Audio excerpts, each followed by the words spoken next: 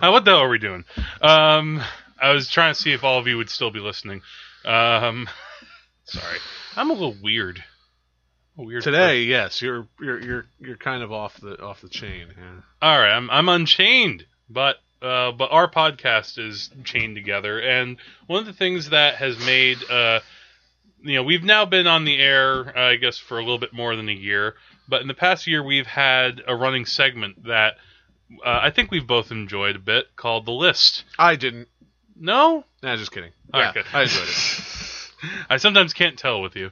Well, the interesting thing about this, I don't know if we kind of came up with this idea together or if it was a little bit more your idea. Well, it's certainly something that you had thought about. I think we both thought this was a pretty good idea. I mean, there are always movies to see. Right. That's part of the main thing. That's part of why we do this podcast. Whenever you talk to somebody about movies, it's always like, yeah, so I was watching Inland Empire, and they're like, what's that? And like, you haven't seen the... and it's... Well, sometimes those people are kind of dicks. Right. So this is a way to make your friends... Yeah. See the movies that you've seen so you can finally talk about them in a way that means something. We each decided, let's have a year of film school. Right. And we enter into the film school of also makes the other person recommending the movie rewatch it. Okay. Unless if you are so familiar with it, you didn't have to. All right, so this is a film school. What do you think you were trying to teach me through the list that you gave me? Part of it, I think, were just things that, when I looked at a list of things that you had not seen, that's originally what we did. We gave each other the list, I think, from the 1001 Films list. It came from different sources. Yeah, the 1001 Films... It was easier for you to make your list. Yes, it was. Because you've seen so many more films than I have. I gave you the 1001 Films list, and you marked off films that you had seen. Right. So I was able to deduce from that things that you hadn't seen. Part of it, I think, was that there were films that I saw that you were deficient in seeing certain films that you should see by filmmakers that you had already been familiar with, and other times they would be directors that maybe you weren't so familiar with. Like for example, had you seen the Spike Lee movie before Do the Right Thing? If I did, it was by accident. Yeah, it's like, oh, Inside Man, click.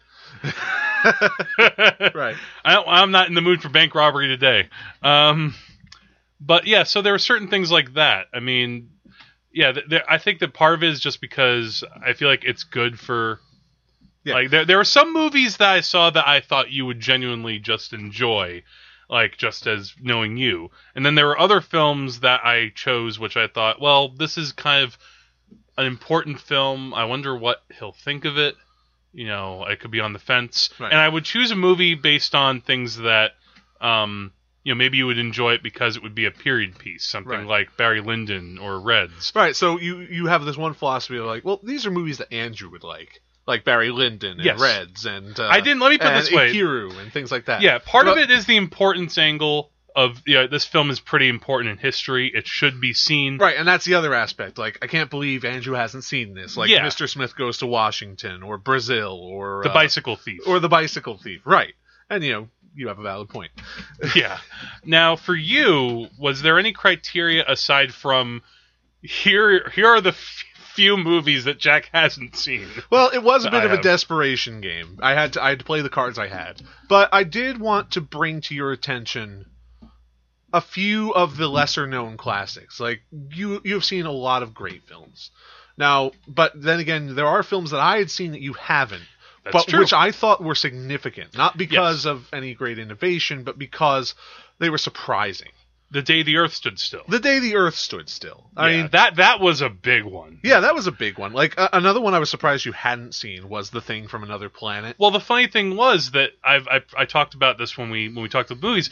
There are certain films where I had seen the remake of The Thing many times. Right. And I had seen part of the remake of The Day the Earth Stood Still. I just never sat down to watch the original. Something right, and that's what surprised me. Like, you're so curious about things, and you love The Thing. Yeah. I know you love The Thing. So why wouldn't you see the original, especially since Howard Hawks was involved? I honestly answer me. I have no. Don't try to avoid it.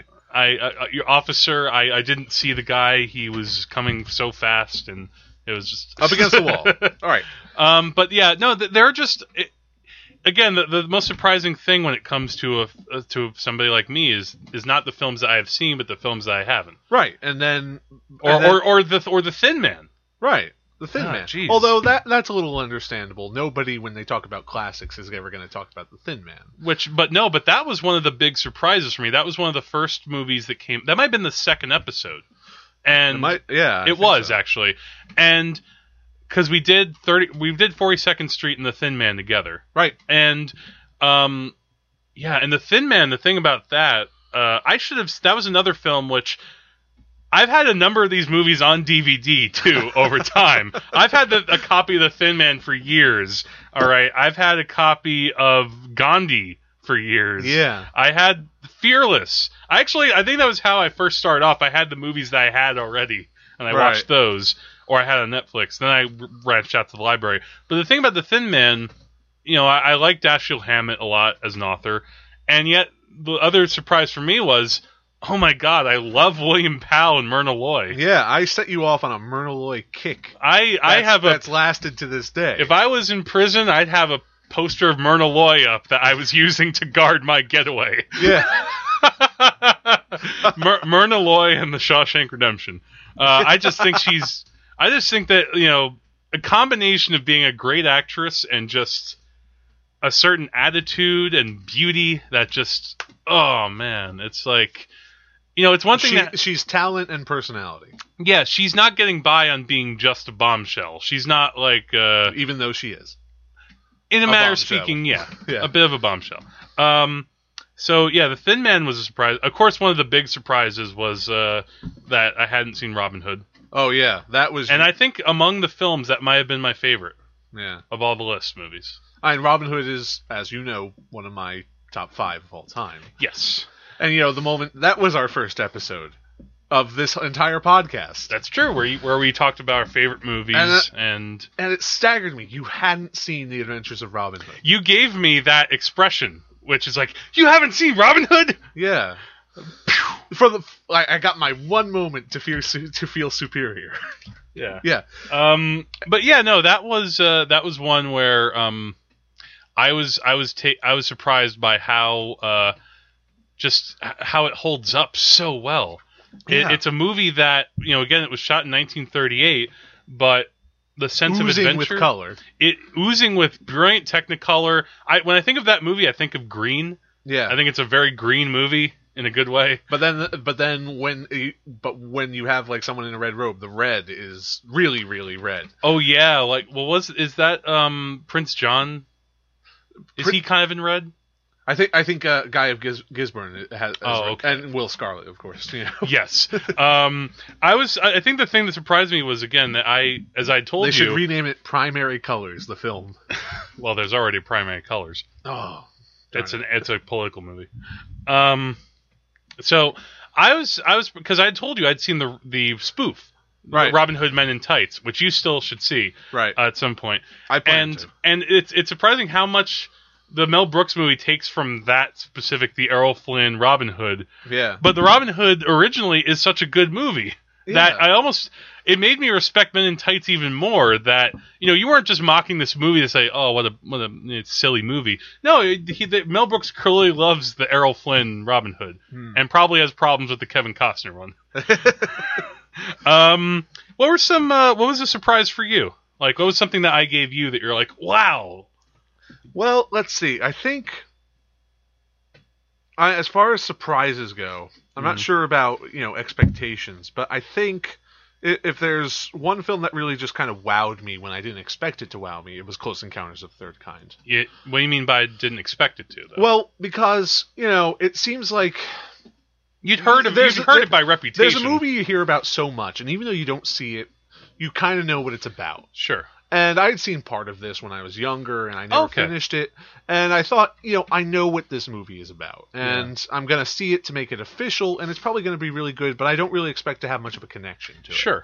But then I saw it, and I'm like, oh, this is much deeper than I thought it was. It's not just about aliens. It's not just about, trying to find out the truth. It's about a deep human concept. And this of communication. And just trying to do the simplest of things just to make contact with a group of aliens. Yes, it's so different from so many other alien contact films. It's about a spiritual quest, and you could say, and the spirituality really caught me off guard too. Yeah, because it's not a religious movie, but it has that it's not element a religious of film, but it's a spiritual film. Yeah, and I like a movie that can properly convey that. Yeah, and I didn't expect as much depth as I got in Close Encounters of the Third Kind. Yeah, and basically that was just because of my assumptions about the film. But yeah, that one just I got it at the right moment. Yeah, I think I got a lot of depth out of Fearless. I think that was the film which I bought. That was a movie that I bought like years ago on like a going out of sale store selling, right. Unfortunately, and and I don't know why I didn't watch it again, because I like Peter Weir movies a lot. We've talked about him before, and I love Jeff Bridges. He's one of my favorite actors. So I don't know why, but again, this was I could understand not seeing it because it's not something obvious like Robin Hood. It's also how I think part of it sometimes is the thing of, all right, do I want to sit down now and take some time out of my day to watch a movie about a guy coming to grips with surviving a plane crash? Yes. It's not the lightest movie to take in. I always have that problem too. Like, remember I told you, like, I've told you this story like a bunch of times, but it's, all these films like on review sites get like 4 out of 4 stars, and it's like about an Iranian family dealing with, divorce and something like that. I'm like, okay, great, it's great, but I don't want to say I don't care, but this doesn't sound exciting to me. It doesn't spark your interest. No, it doesn't spark my interest at all. No, it's like, I was just talking about The Devil Probably. Right. That's not a movie that I would recommend personally to you. Like, if we were doing the list again, that wouldn't be something I would throw out to you. Right. I might throw out another Bresson movie, but I'd have to be very careful. But with Fearless, though, that movie has a lot. Like, I got a lot out of that movie. That was, it snuck up on me how much of a masterpiece it is. Like, I've thought a lot about that whole scene where Jeff Bridges and Rosie Perez in the car, and she's like, just pouring her heart out and just so hysterical. Right. Even though they've been having a bit of like a, up until this point in the movie, they started to become a little bit closer, and she just still can't get over the death of her kid. And then he's like, all right, let's drive this car into the wall. Yeah. and it's not just about people who have been through a tragedy and they're not moping throughout the whole thing. They have moments of humor and moments when they're trying to be happy, and not everything works, but they keep just like running into it, and sometimes running into a wall. Yeah, spiritually speaking, that's another movie where Jeff Bridges' character is trying to just figure out, like, why am I still alive? Yeah. Why am I still in this world? He's calm on the exterior, but on the inside he's scrambling for something. He doesn't know what yet, but he's reaching for something, and he's going to keep reaching and reaching until finally he gets it or he dies. The sense of internal conflict was just remarkable, and of course, and having Jeff Bridges there convey that, it was just. It's so great for Jeff Bridges too, because he's always been such like a calm persona. Yeah. No matter what he's done, he's always been kind of cool. He's usually a bit of a rock. He's been kind of stoic, laid back, but and on the exterior he has that in this film. But it's just such a great counterpoint to all. He's that coming interior. undone, and that's like a great. You see that conflict so well in an actor like that, right? Rosie Perez, she has a different kind of character to play with, right? She's external. Yeah, I guess. Yeah. So by the way, we've had a number of actors who keep popping up: Rosie Perez in Fearless and Do the Right Thing. Right. We had what's his name, Danny Aiello pop up and Do the Right Thing, and in Moonstruck and Hudson Hawk. So now is a good chance. Let's talk about Hudson Hawk. Do we? Now, I'm going to go out on a limb here and say that for this year, this is going to be your worst from the list. Yeah, I'm not going to say like, oh, this is absolutely one of the worst films of all time or something like that. But among the films that I watched, that was the one that impressed me the least. or it made an impression, but I just didn't know what to make of it. I talked about it a lot a few weeks back, but I was just like, oh man, you aimed so high and missed so large. At what moment in Hudson Hawk did you realize, okay, we're going way downhill? I think it was, honestly, I mean, I was still wondering, okay, this movie is a little bit off, but I mean, I like Bruce Willis in this period of, like, you know, first Die Hard. At what moment does your heart start to sink?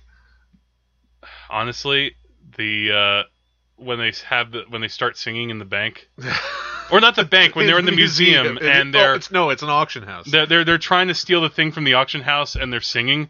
And that like I told you, I had that moment where, you know, in that Nostalgia Critic review when he's watching Tom and Jerry sing together about being best friends, and like he's wondering, like, oh my god, I've noticed the death of Tom and Jerry. Yeah. Like, to me, I'm like, oh my god, I've noticed the moment where Bruce Willis just stopped caring about this movie, and that's very interesting because when I rewatched this to talk about it with you, that is the moment again where I started laughing. Because I knew there was no other film in the world where Bruce Willis and Danny Aiello were going to do a duet while robbing an auction house. I mean, intellectually, I can respect that.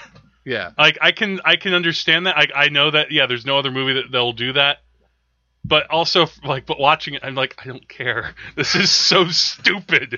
This movie lost me.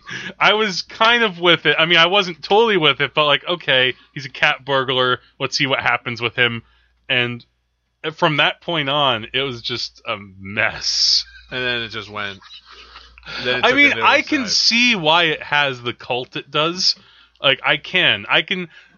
Why it was someone's favorite movie of all time puzzles me a little bit. But even so, I mean, what the hell? I mean, Plan 9 from Outer Space is seriously somebody's favorite movie out there. Right. And if I met that guy and I said, yeah, it doesn't hit me that same way. Yeah. They would have we would be having the exact same conversation I'm having with you. I think it also part of it too was just knowing how, you know, this was a $70 million movie in 1991. If this had been like maybe some kind of low budget musical or something like that, I'd be like, okay, it didn't quite work, but that's okay. Yeah, but the amount of waste that wasn't even that much up on the screen. Right. When you put it that way, yeah, it certainly seems hard to justify. Like, clearly that was $70 million, most of which got nowhere near the screen. Yeah, like at least with a movie like Heaven's Gate, you know, that's a big disaster of like epic proportions, but the money is there. Right. So what was an experience that might have disappointed you, even though there were things about it that you liked or responded to? Because I have a suspicion of one, but I'm interested to hear. Well, the one film, I didn't have a negative reaction to this, but this is the one that kind of puzzled you. That didn't really connect with me at all, and that was Persona. I thought so. Right. Yeah. I said straight up when I started this, I don't get this film. Yeah. And I've seen one Ingmar Bergman film before this. Yeah, The Seventh Seal. Seventh Seal. But you know, compared to the Seventh Seal, when you compare the Seventh Seal to Persona, it is a big leap. Yeah, the Seventh Seal is a fairy tale compared to Persona. This Dance with Death is a fairy tale. Yeah, I mean, the Seventh Seal had a plot. It had characters. It had people struggling with ideas, and at the end, it had a conclusion. Yeah. where you saw where everybody ended up somewhere different than they began. Yeah. And in Persona, it was two people who I'm guessing were kind of the same person. Yeah. But I couldn't see what was. But I couldn't see how they had progressed from one place to another. Okay, I see. For me, even though it's a beautifully shot film, yeah, and I'm kind of glad I saw it because I recognized that, and I'm like, oh, this is a different kind of black and white than I'm normally used to seeing. Yeah, well, this is the Sven Nykvist style. Actually, it's funny though. He shot another movie that you watched, Crimes and Misdemeanors. Okay. Yeah, I forgot. I just suddenly remembered that he shot both those films. I never would have guessed that. No, I mean, well, Woody Allen, of course, was a huge Bergman head. I think for me, I felt a little disappointed in myself because I was like, oh, Because to me, it was around that time where I thought, well, Andrew's trying to get into headier, surreal, experimental films. Right. Maybe this would be a good one to give him, but I guess some of them work and some don't. Oh, and I love surreal. I love I love vague. When you do it right. It's I don't want to say this film was too vague, but I couldn't find the thread to grab. I got you. I couldn't find anything to latch on with this film. But that doesn't mean I'm not going to give this film another chance. Yeah, I could see you coming back to it possibly. Right. Now, as far as things that I respected some of the craft and things about it, but didn't quite connect, is Knights of the Round Table. Yeah. Unfortunately, this may just be a film for me. I could say. Well, yeah, it's. I don't blame you for this. Like, Knights of the Round Table was actually kind of a last-ditch effort to make sure I got up to 26 films. And I'm like, I'm pretty sure Jack hasn't seen Knights of the Round Table. Let's throw that on the list. Yeah, but I was still interested in your response. Sure, no, I mean, and I was interested in it too. I think that, there have been a number of King Arthur films over the years, but there aren't like an astronomical number of them. It's not like it's not like Godzilla or something where you can pull any King Arthur movie off the shelf. And, it's from a time period in Hollywood where you had kind of like a classical style going on.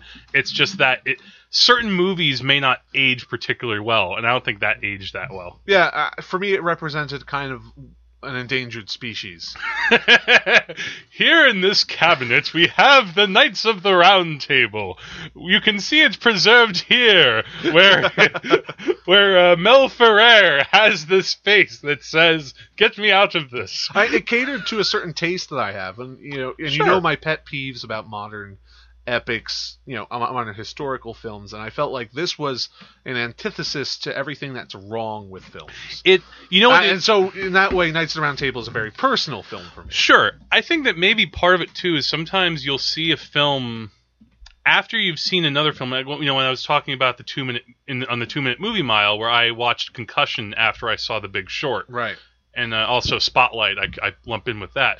If I see a movie that impresses me so much in a certain style or approach or characters, and I see another film, I mean, it might not even be that movie's fault entirely, but I can't help but compare them. So I had seen Robin Hood, but right before I saw Knights of the Round Table. And I think that's not a favorable comparison at all. Well, no, but I feel like what a movie like Robin Hood does everything that Knights of the Round Table probably want to do, but does it so much better. Yeah. Give you this sense of medieval period and color and decorum, but maybe part of it's Knights of the Round Table just isn't that much fun. Is that a way to put it? Like, there's no real entry point. I'm trying to remember if that many memorable characters. It certainly doesn't have the same energy. No, it has more of a low energy. Yeah, which is key. Which is not very good when you're dealing with that kind of story. And not all the actors are great. You know what it is too? Excalibur exists. And I know that you have your problems with Excalibur, but that's a version of that's a version of the King Arthur myth, which that accomplishes a lot. Like, the best criticism of Knights of the Round Table is Excalibur. Yeah. Yeah, I mean, I have problems with Excalibur's story and script, but I don't know. You can't compare those visuals. The look of the film is what sells it. That's part of it. But I could see why you recommended it. I think another small disappointment was Pacific Heights. Although it is such an unusual movie in tone that I still, if it was on TV one day, I might tune into it for a few minutes. Right. Just to soak in the crazy that Matthew Modine goes for that movie. Right. He's so wrong for that part, but he goes for it, and I have to give him credit for that. And Michael Keaton. Michael Keaton is fine in it. Yeah, it's just, I think that the script of that movie was so boneheaded. Yeah. Is that a good term to use? Have we used boneheaded lately? No, I don't think we've used it in the whole podcast, actually. Yay! I get a gold star. Put it on the board. Yeah. Oh, here, let me ask you an interesting question. Sure. I mean, we've talked about movies we've given each other, and we looked at these films just to kind of update ourselves. Yeah. I watched the films I gave you. You watched the films I gave you. Yeah. So, seeing another film again, seeing one of the films you had put on the list again, what was something that you got out of those? Let me. Well, it had been a while since I had seen Nashville, for example. All right. That was something that I was reminded, oh man, Robert Altman was so great. And I had seen the movie not like maybe just a month or so after he had died, back in like 2007. Watching this again, it hit me harder. Like I might have mentioned on the podcast, but I was kind of in tears at the end when they were singing it, Don't Worry Me. Like that hit me hard. There is something about watching Nashville now. After all of the shootings we've had within just the last 2 years, it feels like a movie. Even though it's set 40 years ago, it's totally prescient. Yeah, if that's the word to use. It fit into its time period. It fit into its time period when it was made, and it still fits now. Yeah, and I liked the music more. I think the first time I saw it, I didn't quite get into the music the way I did this time. Because, like I said, I'm not a big country music guy at all, but the songs in Nashville are memorable and catchy. And I had my own perspective on country music, too, that this really shed some light on. I think, so Nashville was one. I think... I'm trying to think back about when you so you mean like I had a different take on the movie? Like seeing it again made you look at it in a different way. Like for me, that helped happen with Julius Caesar. I mean, I thought this is probably the best version of Julius Caesar that's been put on the screen. Yeah.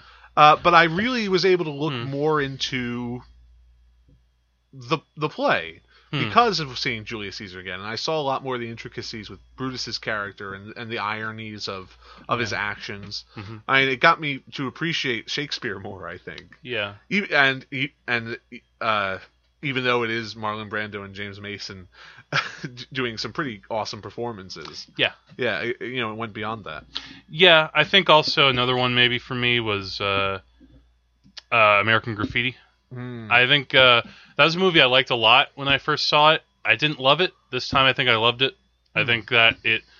I don't know if it connected with me more, but I got into the flow of it.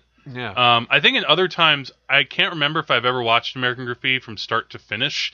Like, I would always see it in big chunks on TV, and that was sort of my memory of it. Sitting down to watch it and focus on it, I'm like, wow, this is a special movie. American Graffiti is one I'm going to have to see again. Yeah. It's a good movie. I love the soundtrack. I actually, fortunately, have the soundtrack on vinyl. Oh, surprise! Which is awesome. But the thing that really makes it important to me is that it really gives me a much better perspective on George Lucas. Yeah, a guy I've only really known through Star Wars and a little through Indiana Jones.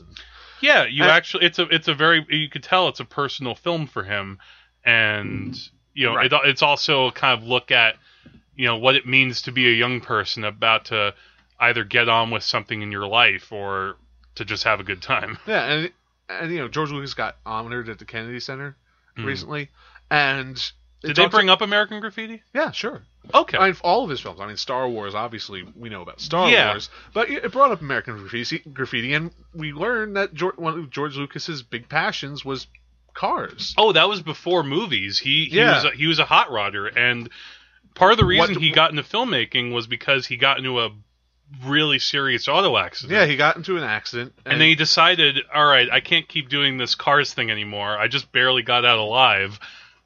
So maybe I should explore something else. And film somehow came to him because it was the 60s. Yeah, and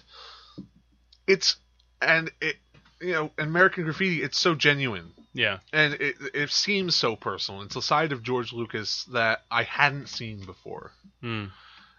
And just to think about this guy who spent most of his youth just driving around cruising for chicks. He was kind of a handsome guy back then. Yeah, I've seen younger pictures of him. He's like pictures of him back then looked like that guy with the yellow car with the cigarettes rolled up in his t-shirt. Who was that character in American Graffiti? Oh, Milner. Right. That was like that was what he looked like. You know what's interesting? If you break down the various characters in the movie, it's like Milner is kind of like what he looked like and what he wanted to be. Right. And the Charles Martin Smith character was a little bit more like how he was. He was kind of like a dweeby nerd. Yeah. And I guess Richard Dreyfuss and Trying Ron Howard to ineptly were... buy alcohol without an ID. Yes. I love that scene. Yeah. Let me ask you, so what were some other interesting ones for you? Well, I don't know if that's a word to use, but I'm trying to think of a question to ask. Well, let me give you like my top 5. If I was to choose the 5 films that I loved the most, let's do that. If I was to choose the 5 movies that I loved the most, okay, these would be them. Number 5 would be Reds. Yeah, Reds was just a story that was so original, and I had never seen anything like it. And it's an epic. That's presented in such an interesting way. That was one I was hopeful for, and when I rewatched it, I'm like, I think this could connect with Andrew. I think that he's such a student of history, and this is about a genuine piece of history that he didn't know about, right? Or he knew about, but not this story. Yeah, something like that. Number 4, I think would be Brazil. Okay, yeah. Brazil is just such a monumental achievement. It is. It's so much. Terry Gilliam laying down the gauntlet, saying, "Okay, you know me from Monty Python. Here's what I can really do." Yeah, so much with so little money by today's standards. Yeah, no, he kind of pulled in a similar way what Lucas did with Star Wars. Yeah, you could say in that way, and it's funny how. Over time, it's the anti-Hudson Hawk. Huh. It has so much texture. Yes, so much goes on the screen, and it's actually funny. And it's funny. Its exuberance works. Yes, and even if Terry Gilliam is being self-indulgent with anything, it's all for our benefit. Yes, he's making a movie for himself, but it's also like we're seeing a real vision. We're seeing a visionary actually work. There's... Number 3? Number 3, Mr. Smith Goes to Washington. Okay, interesting. Because it was just such an obvious film that I needed to see it. It was. I mean, again, I think that's the equivalent of Me with High Noon. Right. And the fact that I hadn't seen that was my very first list movie. Yeah.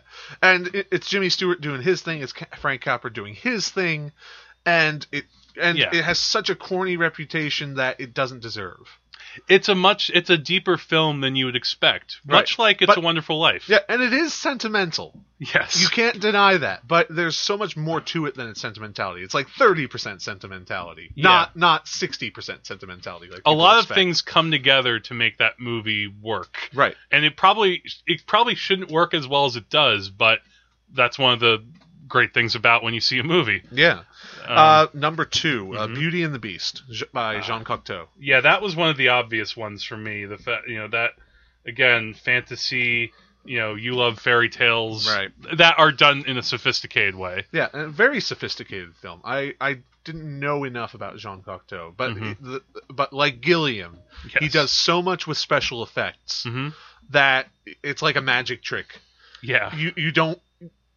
There were times I'd watch Beauty and the Beast, and I'd see something happen, and I'd rewind it to watch it happen again because I couldn't believe what had happened. That's also a case of a filmmaker doing a lot with a little. I mean, like I don't know what kind of budget he had to work with. But... I remember talking about that. Like this came out in 1946. I mean, there had been a war in Europe for 5 years. Where the hell did he get enough film or anybody to make a film like this? And release it just after the war had ended. Yeah. Sugar was a rare commodity, much less film stuff. Yes. That's crazy. Yeah. And John, you also see another vision right there of Cocteau's brilliance. Right. This convinced me to move Blood of a Poet up on my must-see list, and then I did see it. Oh, yeah. Right? That's true. And your number 1 film of the list? The number 1 is Ikiru. Interesting. Yeah. Huh. Because it's... I guess this is just the story that meant the most to me. Okay. Well, it's meant to a lot of people over the decades. Yeah, I mean, it's you can see why, and the best comparison I have to this film It's a Wonderful Life, but it's that same sort of idea taken in another completely different direction. In some ways, it's a sadder film. but for me, it's almost deeper. Like, it has, like, a level of understanding that, okay, we're not dealing with Christmas here. We're dealing with everyday life. Yeah, I mean, because did you say Mr. Smith or It's a Wonderful Life? I talked about both of those. Okay. I was saying... So it's almost like Kurosawa's Capra movie. Yeah. Okay. And it's just... the way I... Well, that actor, too. I mean, Nakadai. What's his name? I'm so ashamed I can't remember this guy's name. Oh, no, but he was one of the main... Oh, Takashi Shimura. Right, Takashi Shimura. And who's been in many Kurosawa films. He was like... People always think of Mifune with Kurosawa, but Shimura was in a lot of Kurosawa movies. He was He was basically Yoda in Seven Samurai. Yeah. He was that mentor, Samurai, too. Mm-hmm. As you said. It was a movie that hit you profoundly. Yeah. You almost can't express it. And, everybody knows It's a Wonderful Life. And if you took someone who liked that film, you would show them Ikiru and say, you should watch this. And they'd say, I don't want to watch this. This is just a Japanese film. What am I going to do? Yeah. But you would see... But if someone just gave that film a chance, they would see the same things in this film as they saw in Frank Capra's work. I haven't seen Ikiru like a lot of times in my life. I've seen it on the big screen once, and yet there are a number of images that have just stayed with me my whole life. Like the guy on the swing and sitting in that bar singing "Life Is Brief." That's the shot where it just stays on him. And his eyes are like full of tears. And him sitting at his desk, and the narration's like, this man is dying, but he's also been dying for about 40 years. In a way, it's you could say it's also like a much deeper, like American Beauty or something.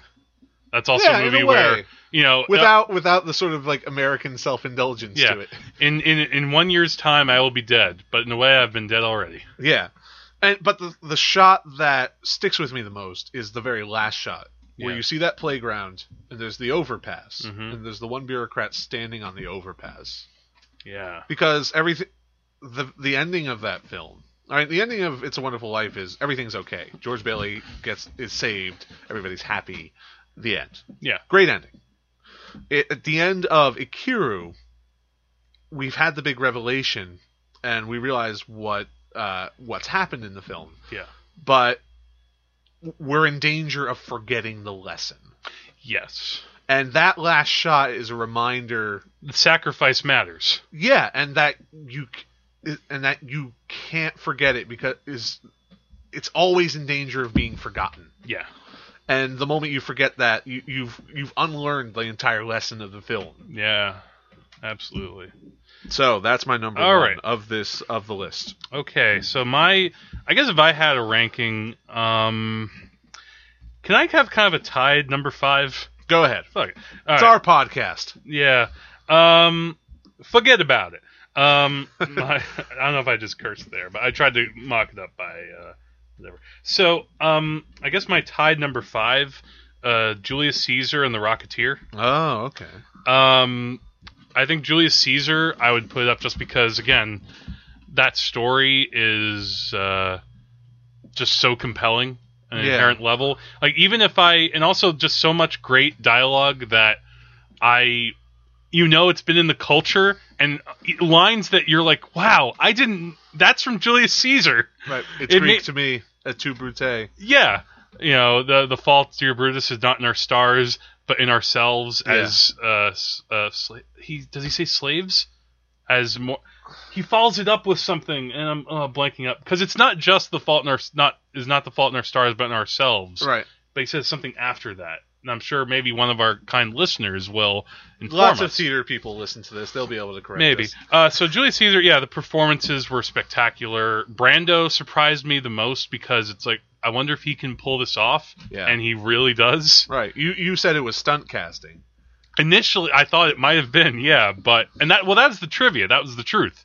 Right. A lot of critics and people in Hollywood thought, you're going to put this guy who mumbles in Tennessee Williams plays into Shakespeare, and yet Brando, he felt that passion and he delivered it. Right. I watched that speech just by itself.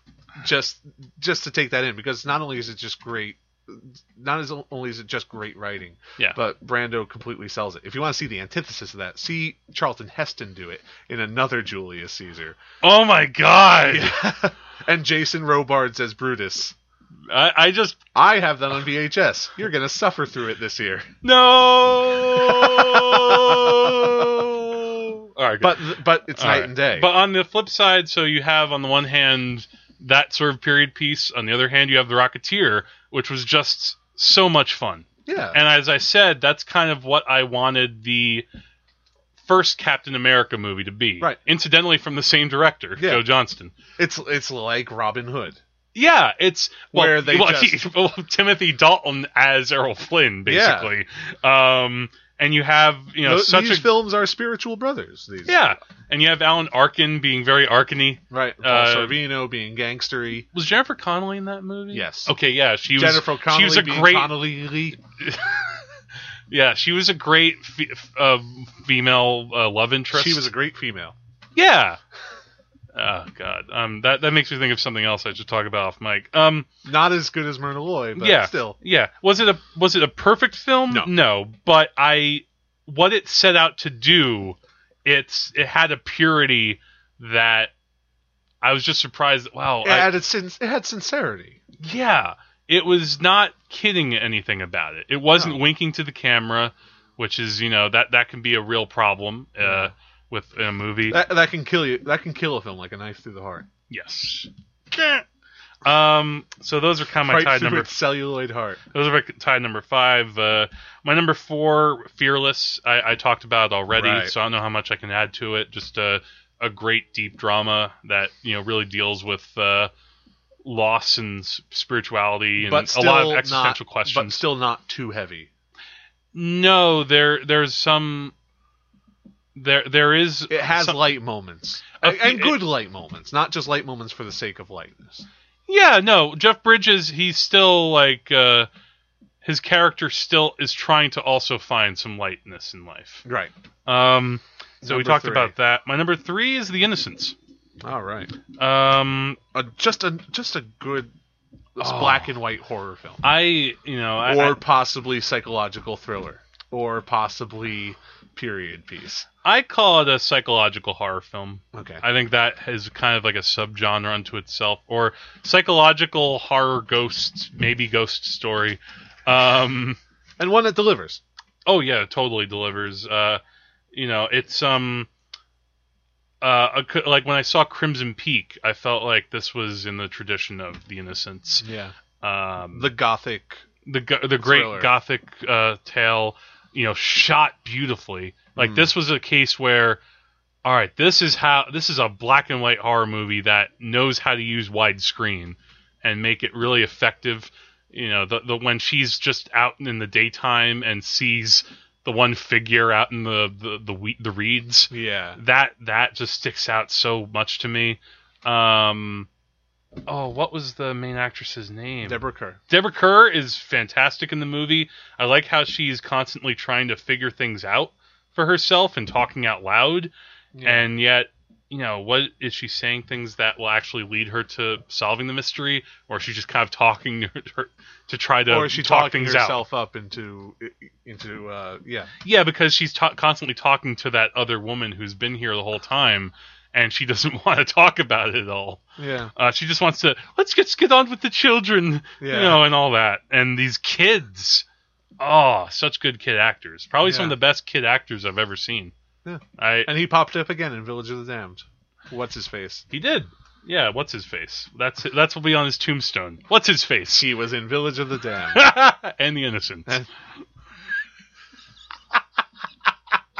I'm not very good with names. I just picture, I just picture like whoever actually did the Wilhelm screen on his tombstone is just Wilhelm. He did the scream that you all know. All right. My number 2, The Thin Man. I talked about this a little bit. This was just a supremely entertaining movie from start to finish. And it actually has a plot. It has a plot. If you look at it, it's funny. It's fun. It's constantly funny. Pal and Loy are, they're chemistry up the butt. They clearly are. Put that on the DVD cover. They work great together. They also great work. They have a few scenes here and there where they're separate too. Yeah. Because William Powell is figuring out a lot of stuff, while Nora isn't always there, but when she's there, she's great. To bounce off of. Right. All the great. I almost beat myself up now that I should make this a New Year's Eve movie. Yeah. Doesn't it take place in part on New Year's Eve? They're constantly having parties. It takes place around Christmas. Yeah, and New Year's Eve, too. Yeah. Make it a companion piece with Snowpiercer. Why is that your New Year's Eve movie? It takes place on New Year's. Remember that scene where they're crossing the bridge? Oh, and yeah. 5, 4, 3. Yeah, that takes place on New Year's Day. Okay. All right. Why did I forget that? Jeez. Now I understand why you didn't get my text. No, yeah. I texted Jack on New Year's Eve, and I said, spare 7 people for our 7th year on the rails. And he's like, what? And then I said Snowpiercer, and he pretended to know what I was talking about. Yeah, I did kind of pretend. What can I say? I thought you were maybe making some ritual sacrifice and texting me about it. But no, Thin Man... It's better than the text I sent Corey about Zardoz. Yeah. Thin Man is an example of what was some of the best about classic 30s. It's a mix of screwball comedy where it's funny and snappy, and yet it has a great mystery element. It's detective story. It's a real detective story, and that was something I think the reason I'm not going to say I avoided it for a lot of years, but I think for a long time I thought that was something that maybe you couldn't mix well. I was a little bit worried that, how do you mix like the hard-boiled Dashiell Hammett world with, light romantic comedy or something? That just doesn't sound like... It's not hard-boiled at all. No, but it works. Yeah. And also the sequel, it then made me see the sequel. That's also quite good. I mean, there are a number of Thin Man movies, and I hear they degrade a little bit in quality. But the second Thin Man movie is really good. If you ever get a chance to see it, and there Jimmy Stewart's Thin Man, in it. Thin Harder. Thin Man, the thinnest. The thinnest man. The thinning. Thin Man, the revenge. Thin Man, the fat man. the Thin Man. Oh, crap. Anyway, we join us on our blog where we come up with Thin Man titles, Thin Man spin-offs involving bodies. All right, and of course, my number one, as I said, was Robin Hood. Yeah, which I've talked about to death. Robin Hood should be the number one everything. Okay. Remember how I said I'll let you put Casablanca on your best spy movies list? Yeah, because Casablanca deserves to be number one on every list. Right. Yeah, Robin Hood deserves to be right next to it. Now, it's tied with number one. Now I'd like to point out a few kind of what I'd call honorable mentions of movies that really impressed me in certain ways. Last Night was a very unusual movie that I think is unlike any film I've seen in a long time, and I don't know if you could quite do it again. Yeah. It does its own thing. Yeah. It doesn't copy. It doesn't really derive much from any other film you've seen before. It's like finding an indie rock album that your friend tells you about in college, and that you genuinely like because it's good, not just because it's indie. Yeah, I'm not going up being like, I'm going to get it because, the first album was better than the first album. Right. You don't have to be a hipster to like Last Night. You can like it just because it's a good movie. Even though I didn't think it was a great movie, I had a little bit of fun with Jason the Argonauts. Yeah, Jason the Argonauts. It's pure fun. You can't you can't lose with Ray Harryhausen animation. I gotta say, Jason and the Argonauts, I loved seeing that again. Yeah. Just so I could appreciate the special effects more. See the interaction that they made between those stop motion puppets and the people in the frame. Well, what goes without saying that the skeleton fight is a masterpiece. Right. Like if that was just a little short film, I'd be like, give him all the Oscars. Yeah. But I mean, the rest of the movie around it's all right. The characters are not deep. No. And not in the good way like Princess Mononoke. Yeah. But but it's a fun watch. It's technically sound. They Yeah. cut around the boring parts. Yeah. They make sure that you're not spending too much time without a fight of some kind. Yeah. And really, it's a great way to spend an afternoon. Yeah, and I mentioned High Noon. Right. Getting that Gary Cooper walking around town with that song following him. Yeah. As if he was like Radio Raheem and Do the Right Thing. See, now you can make that joke. Yeah! See, it's like he's wandering around. He doesn't have the boombox, but you might as well have. That was one of my favorite jokes from the podcast. It's like Gary Cooper's walking down the street. He's got an iPod with that song on. Yeah. And then, like, he passes Radio Raheem, who's at the fight the power. And they just wave at each other. With Bill Drummond. Yeah. What's that his name? Frank Miller. Frank Miller. Frank Miller, the villain, who went on to write The Dark Batman. Knight Returns. Yes. A couple other notable things I just want to mention. Seeing Poltergeist and enjoying it, even though I think that the film has maybe an extra climax too many. I love that extra climax. I've come to appreciate it in part, I think, because of how enthusiastic you are about it. Yeah. I think about you imitating Craig T. Nelson. There is nothing like Craig T. Nelson grabbing a man by the lapels and screaming in his face. Yeah, that... As much as I want to say Steven Spielberg went a little too far, it's still a very enjoyable horror movie. Yeah. And it filled up that filled up a very big gap in my Spielberg viewing. Which I guess we both had kind of a Spielberg gap to fill. Yeah, we did have our own gaps to fill when it came to Spielberg. And one last and one more thing too is and the Thing. And seeing The Thing from Another World, that I was impressed that a movie that was that talky could be so suspenseful. It could be constantly interesting because you're constantly trying to see people figure things out. Yeah, and it's a smart film. Yeah, a constant. Yeah, you're even if the monster doesn't look great, they use him just enough, and they shoot it in such a way that it's not too distracting. Right.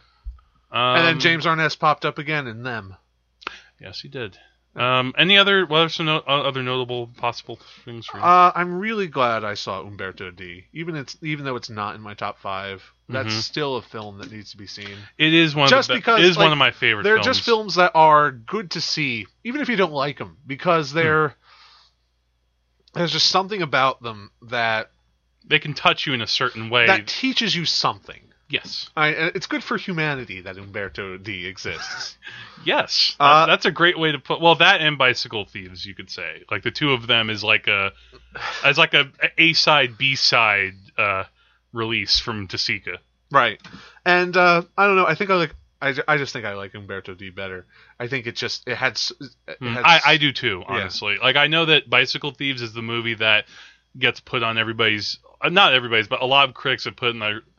For a short time, I think in the 50s, it might have been the number one movie. If Tasica is known for anything, it's for the Bicycle Thieves. Yeah, Bicycle Thieves is the more famous film. It's kind of like that's like putting American Graffiti on your list and not saying anything about Star Wars. Well, it's like saying yes. You might want to say that Spielberg is known for E.T., but I like Close Encounters more. Right. Which I know is a very controversial opinion, probably to nobody.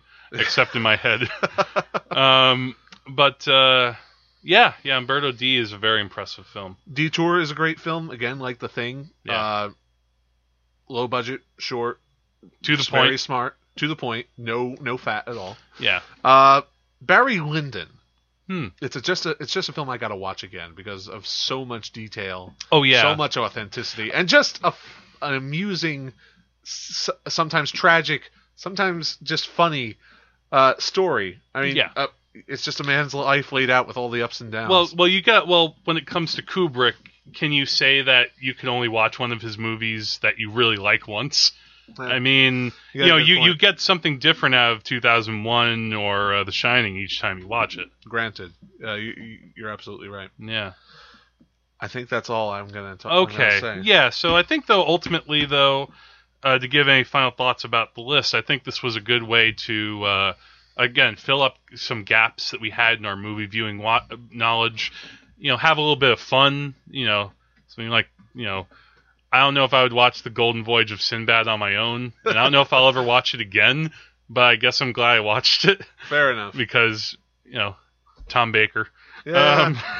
And yeah, it's something that it also, I think, made me also watch more movies on my own this year, too. Right. That contributed a little bit to seeking out some things that, after I would watch something, I might go back and watch something else. I mean, after having watched, I'm trying to think of what I was going to say, but, You're going to go back and watch? No, I guess, watching Julius Caesar probably made me want to check out more Brando stuff, even though I didn't really quite. Yeah. But I did watch the Listen to Me Marlin documentary a little bit. Oh, yeah. Listen to Me Marlin. I think that's a pretty good place to end it. Yeah. But before we go, we got to talk about what we're doing next season. Okay, for those of you who might be curious about what this next year is going to portend, we have a fairly crazy idea in store, which some of you may think is absolute madness, but we at the Wages of Cinema thrive on such insane ideas. Besides, this is not madness; it's Sparta. So here's what we're gonna do. Now, do you want to give a little bit of background to how we got this idea? There's a bit of a background. We gotta acknowledge the source. Matt Sloan of Welcome to the Basement came up with this idea of really trying to absorb a film. When you watch a film, you don't always get what you need on the first viewing. So, in order to get the most out of it, to wring it dry, like a lemon, you immerse yourself in a film. Yes, by over watching and over it, again. Yes, by watching it 5 times in a row, 5 days a week. It came out not 5 times in a day. You watch it once a day for 5 days. Yes, I think this came also, we should mention, from when they were watching the movie Altered States. Right. And that's where the idea originated. Yeah, because you have William Hurt going in day after day to the point where he finally pops out as an ape man. Yes. And Sloan did this himself with the movie Bottle Rocket. He had some pretty good insights from that. And now we're going to do it 13 times each. Yeah, we're going to each do this. We're going to switch off episode to episode. So you'll hear me talk about a movie that I watched 5 days in a row, and then you'll hear Andrew talk about a movie he watched 5 days in a row. All right. And hopefully things like our lives won't get in the way.